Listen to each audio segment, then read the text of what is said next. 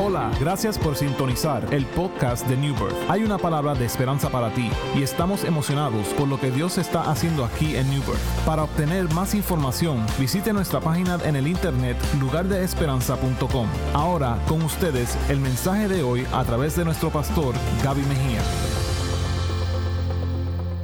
En la mañana de hoy vamos a hablar del tema. Quiero extender una semana más, aunque terminamos oficialmente la semana pasada el tema de más, pero este es el tema del año. New Birth se está moviendo a más y ese es el tema de nuestro año. Y quisiera dar un último mensaje, quizás dando un toque a ese tema de más. Y estoy basando el mensaje de hoy en Josué capítulo 3. Y he titulado este mensaje: la temporada de más comienza hoy, la temporada de más comienza ahora. Gloria al Señor. Dile a la persona que está a tu lado: la temporada de más comienza ahora. La temporada de más comienza ahora. Gloria al Señor. Y el libro de Josué capítulo 3, si usted permanece con su Biblia abierta, porque voy a hacer varias referencias a ese capítulo, habla precisamente de una nueva temporada que comenzaba para el pueblo de Israel. Y es que el pueblo de Israel había estado por 430 años esclavizado en Egipto. 430 años es más de lo que la nación norteamericana lleva como nación. Así que hay cosas que pasaron en esta nación que nosotros no las vivimos, las leemos en los libros de historia. Y imagínense 430 años de esclavitud. Pero Dios le había dicho a esta nación, al padre de esta nación, que Él le iba a dar una tierra. Y ellos le llamaban la tierra prometida por Dios.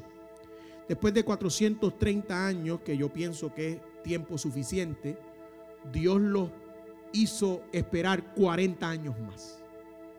Cuando usted piensa que ya está listo para lo suyo, hay momentos en que Dios dice: hay que esperar un poco más.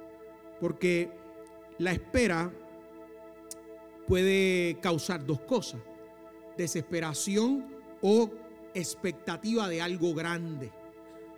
Hay gente que se desilusiona por la espera, pero hay otros que en la espera se crea en ellos una expectación de que algo grande viene, porque si Dios está permitiéndome esperar en Él, algo grande viene. 430 años más 40 años más en el desierto. Finalmente, en el capítulo 3 de Josué, ya Moisés no existe, ya Moisés está con el Señor. Es Josué el nuevo líder del pueblo de Israel. Tiene la tarea de introducirlos a la tierra prometida. Moisés los guió en la salida de Egipto durante los 40 años en el desierto. Y ahora Josué, quien había sido uno de los espías que había venido. Así que Josué ya ha estado en la tierra prometida. Ya Josué conoce el área porque él estuvo como espía ahí. Y él fue uno de los dos espías. Fueron 2 espías, pero 10 dijeron: no se puede, la tarea es demasiado para nosotros, no vamos a poder. Pero 2, Josué y Caleb, dijeron: nosotros lo vamos a poder hacer. Y Dios escoge a aquellos que ven posibilidades. Dios escoge a aquellos que creen en fe en el Dios que los está llamando. No tanto en la realidad de lo difícil y lo desafiante de la situación, sino en que Dios es más grande que cualquier otra cosa. Así que Dios escoge a Josué a pesar de que escoge a Josué, como nos suele pasar a nosotros, no necesariamente el que Dios te haya escogido quiere decir que tú eres perfecto y que tienes todo bajo control. Dios escoge a Josué. Sin embargo, en el capítulo 1, si usted lee el capítulo 1 del libro de Josué, es una sesión terapéutica de Dios con Josué, porque a Josué le dio el frío olímpico, le subían y le bajaban las hormiguillas por la espalda, como nos pasa a nosotros cuando vamos a enfrentar una tarea nueva. Y Dios le tiene que decir en el versículo 6, en el versículo 8 y en el versículo 9, esfuérzate y sé valiente. Es como si Dios lo tuviera que agarrar en los hombros y mirarlo a los ojos y decirle: Josué, tú estás admirando todo lo que hizo Moisés, y yo te digo que de la misma manera que estuve con Moisés, voy a estar contigo. Solamente esfuérzate y sé valiente. Nosotros tendemos a admirar lo que Dios hace en otras personas porque pensamos que ellos tienen más fe que nosotros, o porque ellos están más preparados y más capacitados para hacer la obra que el Señor los envía. Pero cada uno tiene sus fantasmas, cada uno tiene sus temores, y con cada uno Dios trabaja. Moisés, lo que no sabía Josué era que Moisés tampoco quería hacer el trabajo y le puso excusas al Señor. Yo no sé hablar, yo no puedo, tengo miedo. La última vez que estuve en Egipto me estaban persiguiendo porque asesiné a alguien. Josué no sabe que Moisés tuvo que pasar por esa situación. Pero él ve al Moisés exitoso y él dice: yo no puedo ser tan exitoso como Moisés. Y Dios le dice: no es Moisés al que tienes que admirar, es al Dios que hizo exitoso a Moisés. Entonces Dios le está diciendo: esfuérzate. Si tú te esfuerzas y eres valiente, del resto me encargaré yo. Pero no es tan fácil. Si nosotros decimos: chacho, si Dios me lo dice una vez, yo lo creo. No es tan fácil, porque muchas veces Dios no lo dice a través de una canción, a través de un hermano, a través de un texto, a través de un mensaje que alguien nos da. Así que Dios se lo tuvo que repetir 3 veces a Josué para que él realmente lo creyera. Y aún con todo y eso, todavía él tiene dudas. Y cuando usted va al último versículo del capítulo 1 de Josué, el pueblo, cuando Josué le dice al pueblo: bueno, compañeros, compañeras, pueblo, compatriotas, esto es lo que Dios quiere que hagamos. Él está dando el mensaje y el pueblo le dice: Moisés, Josué, a ver, ¿qué usted quiere decir? Lo único que te pedimos es que te esfuerces y seas valiente. Wow, el Señor recordándole que eso es lo único que Él quiere de él. Nosotros nos ponemos una lista de lo que es lo que yo creo que Dios espera de mí. Y Dios lo único que espera de nosotros es que nos esforcemos, seamos valientes, que tengamos fe, que creamos que en esta jornada Dios nos va a dar la victoria. Así que brincamos al libro, al capítulo 3. Al capítulo 3. Están frente al río Jordán. Después de 470 años, 430 en Egipto, los 40 años en el desierto, finalmente lo único que los separa de la tierra prometida es el río Jordán. Ya ellos pueden ver las murallas de Jericó. Ya ellos pueden ver todo lo que está ocurriendo en el área de Canaán. Es como cuando usted va a la frontera de México con Estados Unidos, en las partes donde no está la verja. Usted puede ver la diferencia de los dos países. Usted está en los Estados Unidos y hasta se siente un ambiente diferente. Y cuando usted cruza la frontera es otra cosa.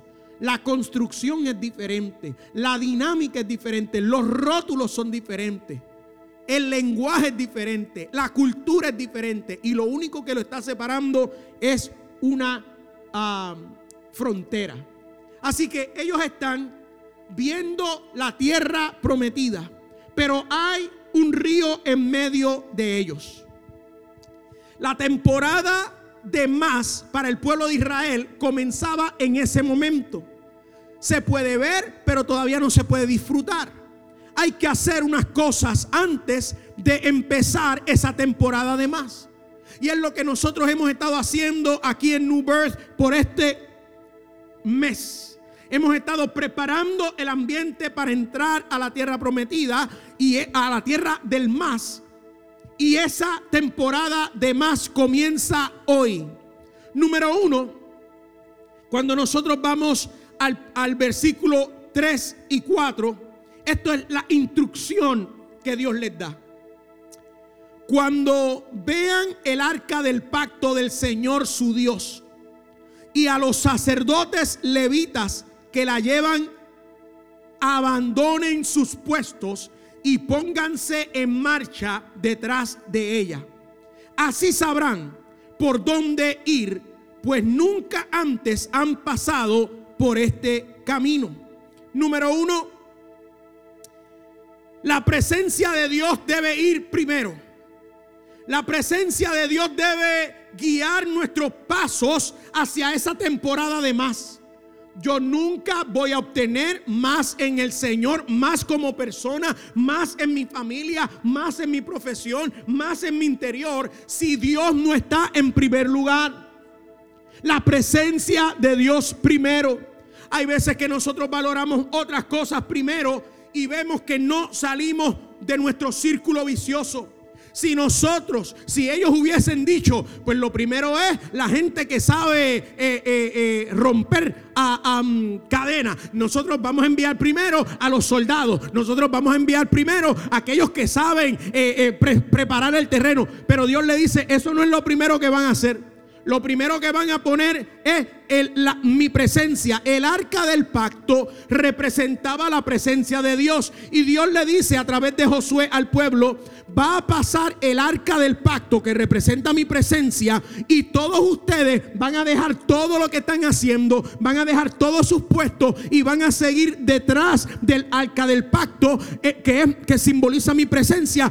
Porque ustedes nunca han pasado por aquí antes.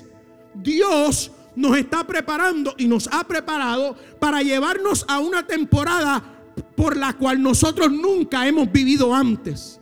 Y eso da miedo, porque nosotros estamos acostumbrados a tener control de nuestro ambiente. Nosotros estamos acostumbrados a tener control de lo que nosotros hacemos.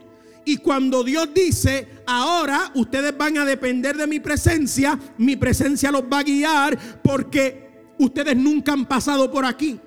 Así que para entrar en una temporada de más, número 1, tenemos que saber cuál es nuestra posición. La posición es detrás de la presencia del Señor. La posición es que la presencia de Dios nos va a guiar, que la presencia de Dios es primero. ¿De qué se trata eso, Dwight? Se trata de que nuestras prioridades con nuestra relación con Dios tienen que estar en el primer lugar. No pueden estar en el tercer lugar si nosotros queremos entrar a más.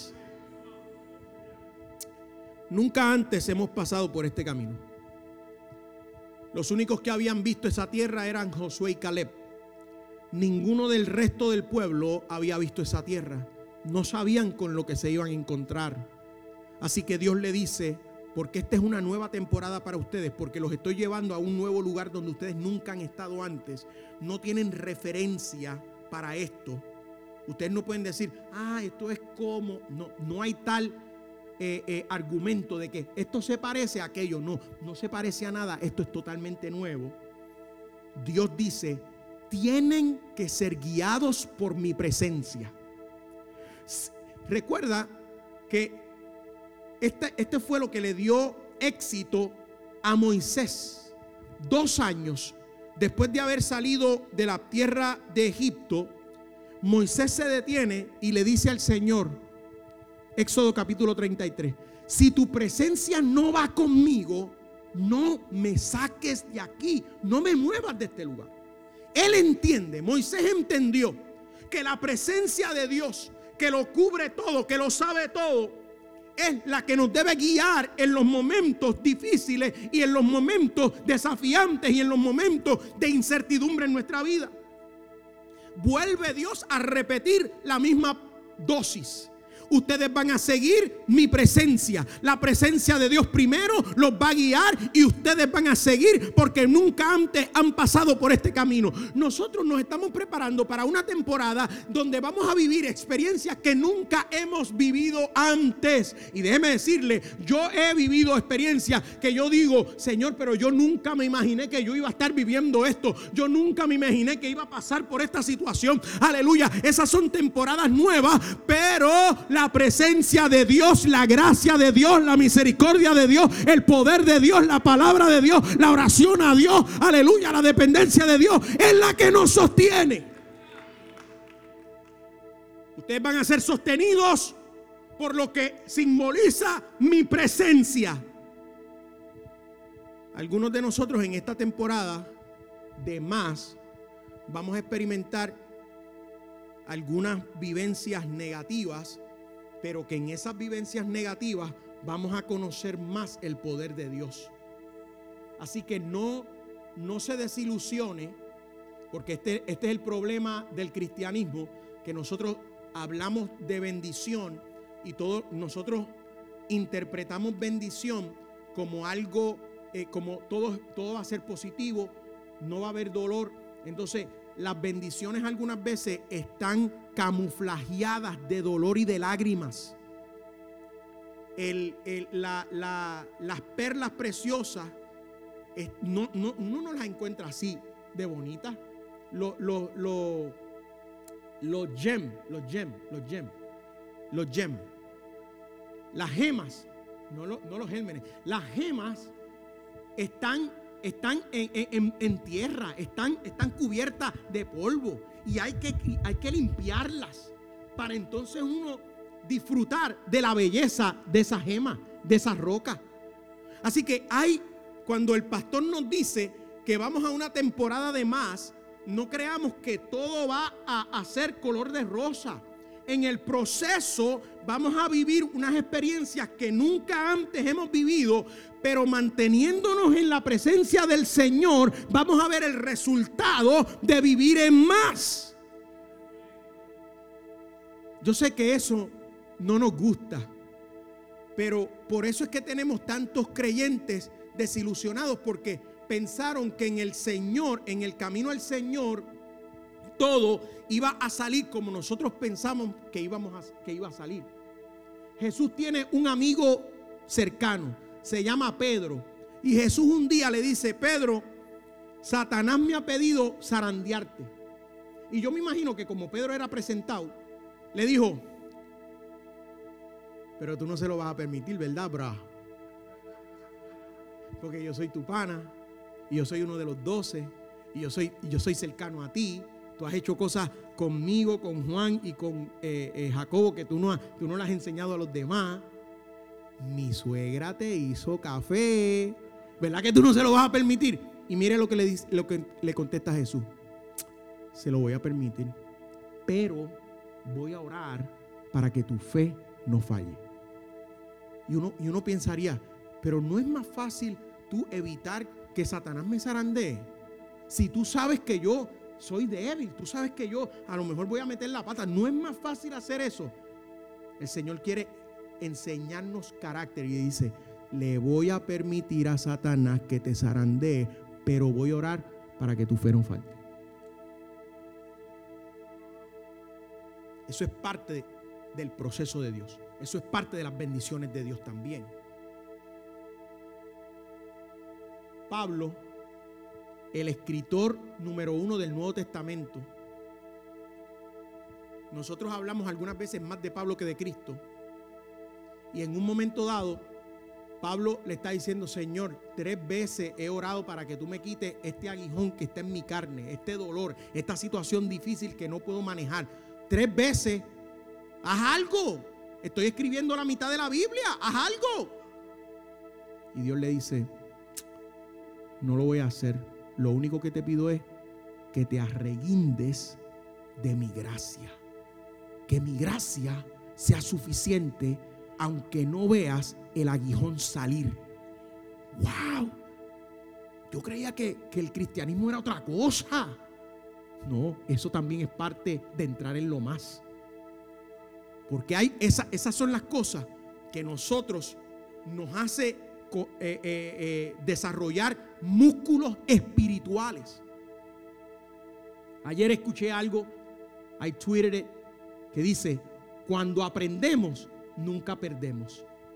Y en el proceso de Dios, aunque sea doloroso, si tú aprendes algo, si tú aprendes a conocer más a Dios, si tú aprendes a estar más dependiendo de Dios, si tú aprendes a acercarte más a Dios, nunca perdiste, aunque piense que algo está faltando en tu entorno. La temporada de más, nunca hemos pasado por este camino. Vamos a experimentar cosas que nunca antes experimentamos y que nunca pensamos que íbamos a experimentar, pero no confundas eso con que no estás entrando a la temporada de más. Estás entrando a la temporada de más, pero Dios te quiere enseñar unas nuevas experiencias. Número 2, la preparación. ¿Cómo yo voy a entender esto? Cuando yo me preparo. En el versículo 5, Dios le dice a través de Moisés al pueblo: purifíquense, conságrense, porque el Señor va a hacer grandes proezas con ustedes. Sean sensibles al Espíritu Santo. Yo voy a entender la voluntad de Dios a la medida que me consagro al Dios de la voluntad. Si yo no saco tiempo para purificarme, si yo no saco tiempo para alimentar mi espíritu con la palabra de Dios para entender cómo es que Dios funciona, no voy a poder resistir la nueva temporada que Él tiene para mí. Lo nuevo te puede quebrar o te puede catapultar, pero tú decides de acuerdo a la preparación que tú tienes para esa nueva temporada. Es una nueva temporada de béisbol que comienza en unas cuantas semanas. Y hay peloteros que han jugado este deporte por 5, 6, 7 años, pero se tienen que preparar para esta nueva temporada.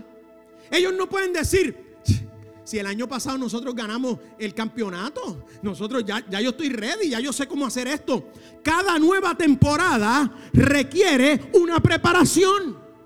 Y esta nueva temporada de entrar en lo más de Dios, mientras más de Dios tú quieres, más de ti tienes que poner en las manos del Señor. El Señor va a realizar grandes cosas entre ustedes. El Señor va a hacer cosas, prodigios y proezas con ustedes, pero se tienen que consagrar. Yo quiero que Dios me use, pero me tengo que consagrar. Yo quiero entrar en el liderazgo, pero me tengo que consagrar. Yo quiero ver la mano de Dios, pero me tengo que consagrar. La consagración es no negociable en la vida del cristiano. Si no hay consagración, si no hay dependencia del Señor, si usted no se expone a la palabra de Dios, si usted no se junta con otros creyentes, si usted no ora, usted no va a sobrevivir. Satanás está como león rugiente buscando a quien devorar y él no pide perdón. Bendito. Esta pareja, ellos no son tan malos, déjame no tratarlos bien, no tratarlos tan mal. Satanás está destruyendo todo lo que tenga imagen de Cristo. Y cada vez que nosotros aceptamos a Cristo en nuestro corazón, tenemos la imagen de Cristo. Y eso nada más es razón para Satanás querer destruirte. Aleluya. Pero la palabra de Dios dice en Salmo 118:13: me empujaste con violencia para que cayera, pero a mí me ayudó Jehová. De la única manera que Dios me ayuda ante el empuje violento de Satanás es cuando yo me consagro a Dios. Conságrate a Dios. Saca tiempo para orar, saca tiempo para alimentar tu espíritu, saca tiempo para estar a solas con el Señor, saca tiempo, aleluya, para compartir y hablar de las cosas, de cuán grandes cosas Dios ha hecho en tu vida, en tu familia. Saca tiempo, aleluya, en la mesa de tu casa para orar con tus hijos. Saca tiempo para darle una palabra de bendición a tu esposa, a tu esposo. Saca tiempo para estar en la presencia del Señor. Conságrate, dedícate, purifícate. Es la única manera que Dios va a usar, va a hacer grandes proezas en tu vida.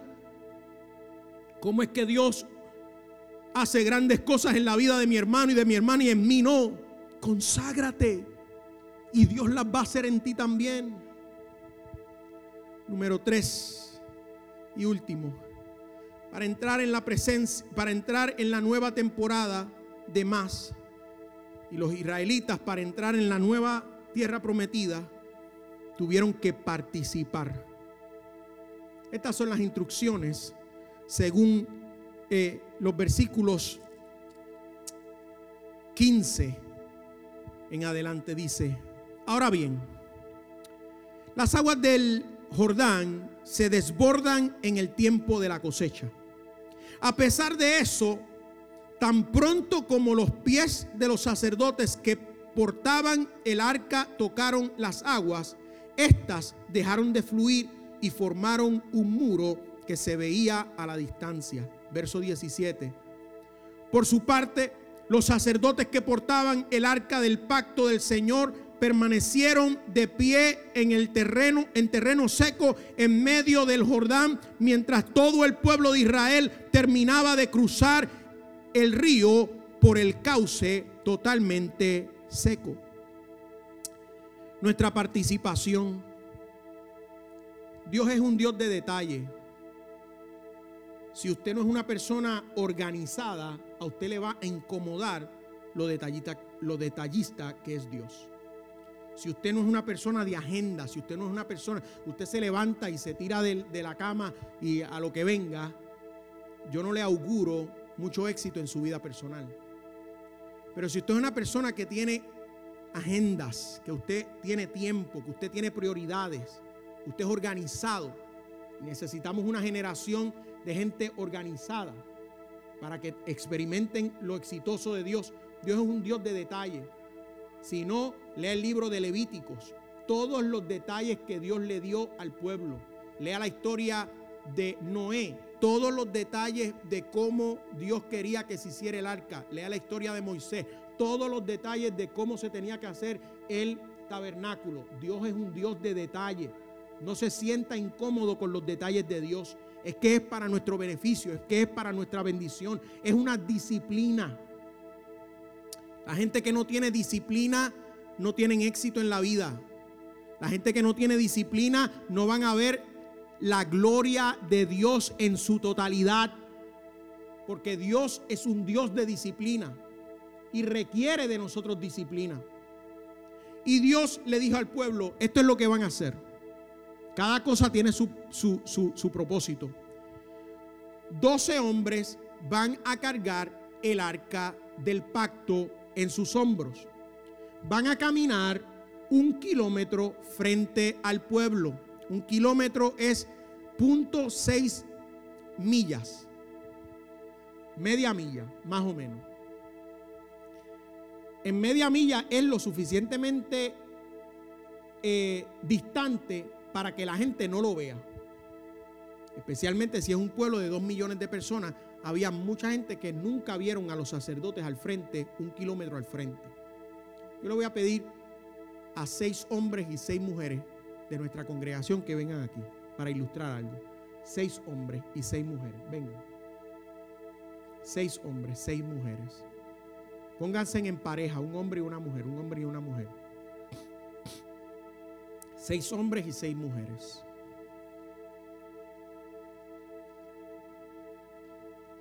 Aquí, al frente de ti va una mujer. Faltan, ay Dios mío, faltan hombres. ¿Dónde están los hombres de aquí? Venga, 2, 4, 6. Aquí hace falta un hombre. 2, 4, 6, 8. Me falta un hombre y una mujer. 2 hombres y una mujer. 2, 4, 6, 8. 2 hombres faltan aquí. Ya están. Muy bien.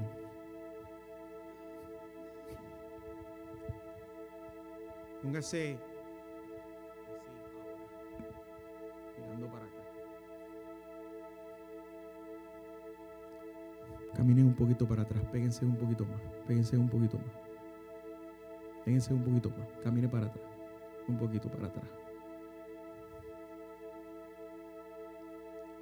Dios le dijo al pueblo, ustedes van a entrar en lo más de Dios, en la tierra prometida. 12 sacerdotes van a estar cargando el arca del pacto a 1 kilómetro al frente. Es decir, que el pueblo no sabe lo que está pasando 1 kilómetro al frente de ellos. Pero Dios ya le dio la instrucción. Un pequeño detalle, un pequeño problema. Lo único que los separa de la tierra prometida es el río Jordán. Pero en el momento en que Dios le dice que pasen el río Jordán, es cuando el río Jordán se desborda. Había temporadas en que el río Jordán casi no fluía agua, pero en esta temporada es cuando el río se desborda.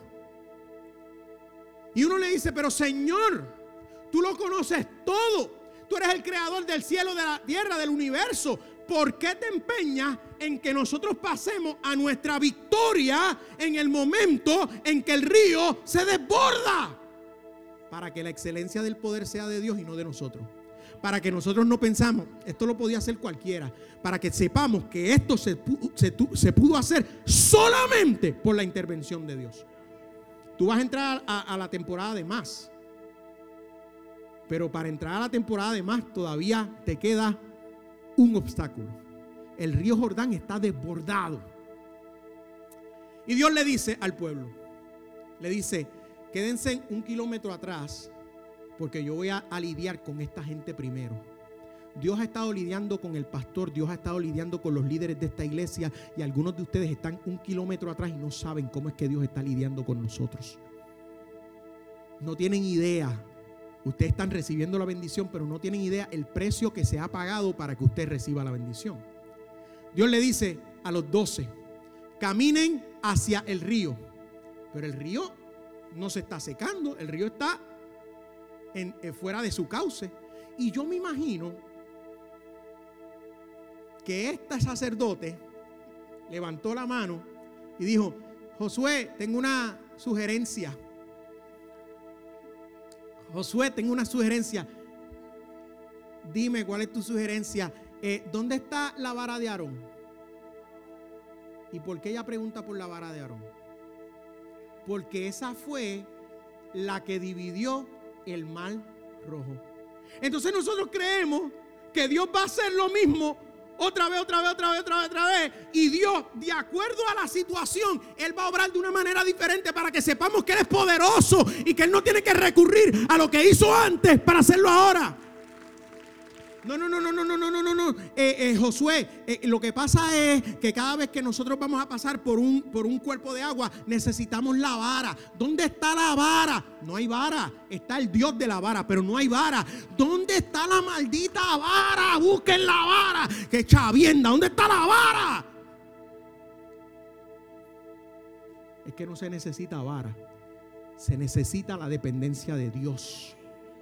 Caminen sin vara. Caminen. Y caminaron.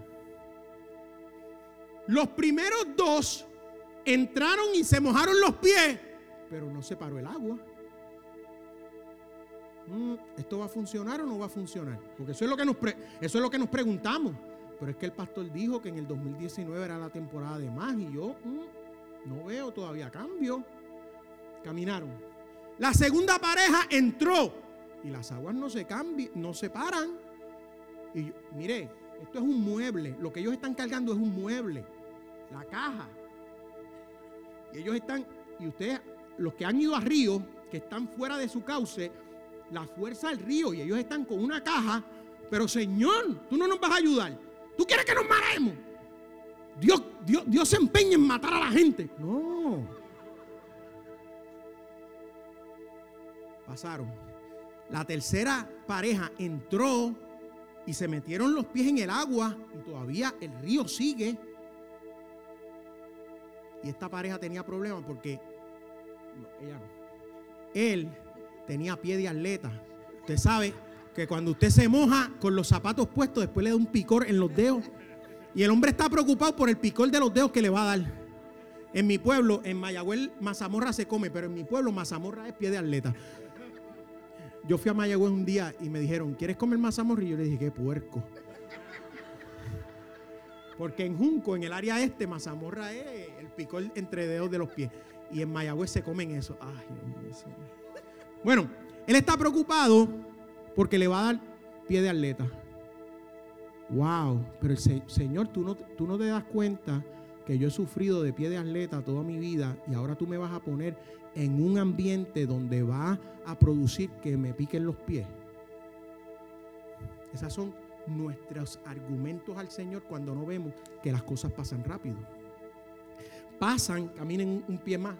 La próxima pareja y todavía el río está dando azote. A mí me da pena por esta pareja. Porque estos fueron los primeros que entraron y todavía estos son los más que están sufriendo. Las 36 personas que comenzaron New Birth son los primeros que se metieron en este río y todavía el río se está moviendo y ellos están clamando, aleluya, Señor. Por eso es que el pastor dice, tenemos que involucrarnos todos porque queremos que todos entren. Esto representan los 36 que se reunieron en la sala del pastor, de la sala de la casa del pastor, que se están mojando los pies y están recibiendo el golpe del río, pero ellos están creyendo, pero vamos a más. Lo que los sostiene a ellos es que cuando ellos miran, si ellos miran aquí, ven el río, pero cuando ellos miran al frente, ven la promesa. Y ellos dicen, es ahí que vamos a llegar, es ahí que vamos a llegar. Aleluya. Entró la próxima pareja y todavía el río sigue moviéndose. Hay veces que uno dice, pero yo ayuné 21 días, dejé de comer chuleta por 21 días y tú no has hecho nada todavía. Aleluya. Hasta flaquito estoy y todavía yo no he visto lo más de Dios. Tranquilo. Dios tiene su tiempo. Tranquilo, tranquila. Dios está obrando. Hay un propósito en la dependencia a Dios. Y no es hasta que entra la última pareja. Estos están guisando, porque estos nada más se mojaron los pies un poquito, pero se los mojaron. Se los tuvieron que mojar. Así que cuando el testimonio dice, el pueblo de Israel pasó en seco el río Jordán hasta la tierra prometida, no es verdad. Totalmente no es verdad. Porque 12 personas se tuvieron que mojar los pies para que el resto pasara en seco. Hay veces, cuando esta pareja entró, el agua se aguantó como un montón y ahora ellos están en seco ahí. Pero el pueblo que viene 1 kilómetro atrás no sabe lo que ellos pasaron. No saben que los primeros entraron y las aguas se los estaban llevando. Ellos no vieron el río desbordándose. Ellos no vieron este proceso. Ellos no vieron el argumento de la vara. Ellos no vieron a este hombre rascándose los dedos. Ellos vienen y dicen, wow, qué tremendo, y pasan en seco. Wow, Dios les bendiga. Wow, qué tremendo, en seco, qué chévere. Pero estos 12 se tuvieron que mojar los pies para que ellos pasen en seco a lo más de Dios. Nadie le dijo, los felicito, gracias por su sacrificio, porque ellos no vieron el sacrificio. Nadie le dio un chocolatito, porque, tacho, si no llega a ser por tu sacrificio, nadie lo vio. Estaban a 1 kilómetro atrás. Ellos simplemente recibieron la bendición. ¡Wow! En seco, wow, qué tremendo. Wow. Dios está llamando a gente que se atrevan a mojarse los pies para que la gente que va a venir en este año, el año pasado se convirtieron 1098 personas, para que los otros que se van a convertir hoy puedan entrar y pasar en seco a lo más de Dios. Tus lágrimas, y yo lo decía el lunes, tus lágrimas van a ser la alegría de otros. Tu sacrificio mojándote los pies, como sea que tú lo llames, mojarme los pies fue que yo me tenía que levantar a las 6 de la mañana para montar el culto. Mojándome los pies era que yo tenía que estar en el Hope Center todos los días asegurándome. Mojándome los pies se supone era que yo estaba en el hospital con los que estaban enfermos. Mojándome los pies era que yo tenía que llamar toda la semana 10 y 20 personas por teléfono para decirles que es bueno que vinieron al Señor. Mojándome los pies es que yo me perdía culto para estar ministrándole a los niños. Yo no sé cómo se llama tú mojarte los pies, pero cuando tú te mojas los pies, estás permitiendo que otras personas que no tienen la misma estamina, que no tienen la misma fe, puedan pasar al otro extremo, a lo más en seco. No te preocupes, Dios te va a honrar. Nadie te vio, nadie te felicitó, Dios te va a honrar. Ellos sacaron, cada uno de ellos tomó una piedra, la pusieron al otro lado del río, hicieron un altar y le preguntaron por qué van a hacer eso. Y ellos eran los únicos que podían contestar. Hay cosas que solamente aquellos que se mojan los pies pueden contestar. Y esas piedras que están ahí, Cuando nosotros nos mojamos los pies y vimos el milagro de las aguas detenerse, cada uno de nosotros tomó una piedra del fondo del río, las pusimos aquí para que las próximas generaciones, cuando nos pregunten qué es eso, nosotros le podamos decir: el Dios al cual nosotros le servimos nos hizo pasar en seco. Fíjese, ellos no van con el pirines. Bueno, el Dios que nosotros le servimos, nosotros nos tuvimos que mojar los pies, por poco yo me caigo, pero Dios nos hizo pasar en seco. Hable vida, hable salud, hable bendición, hable futuro, hable esperanza.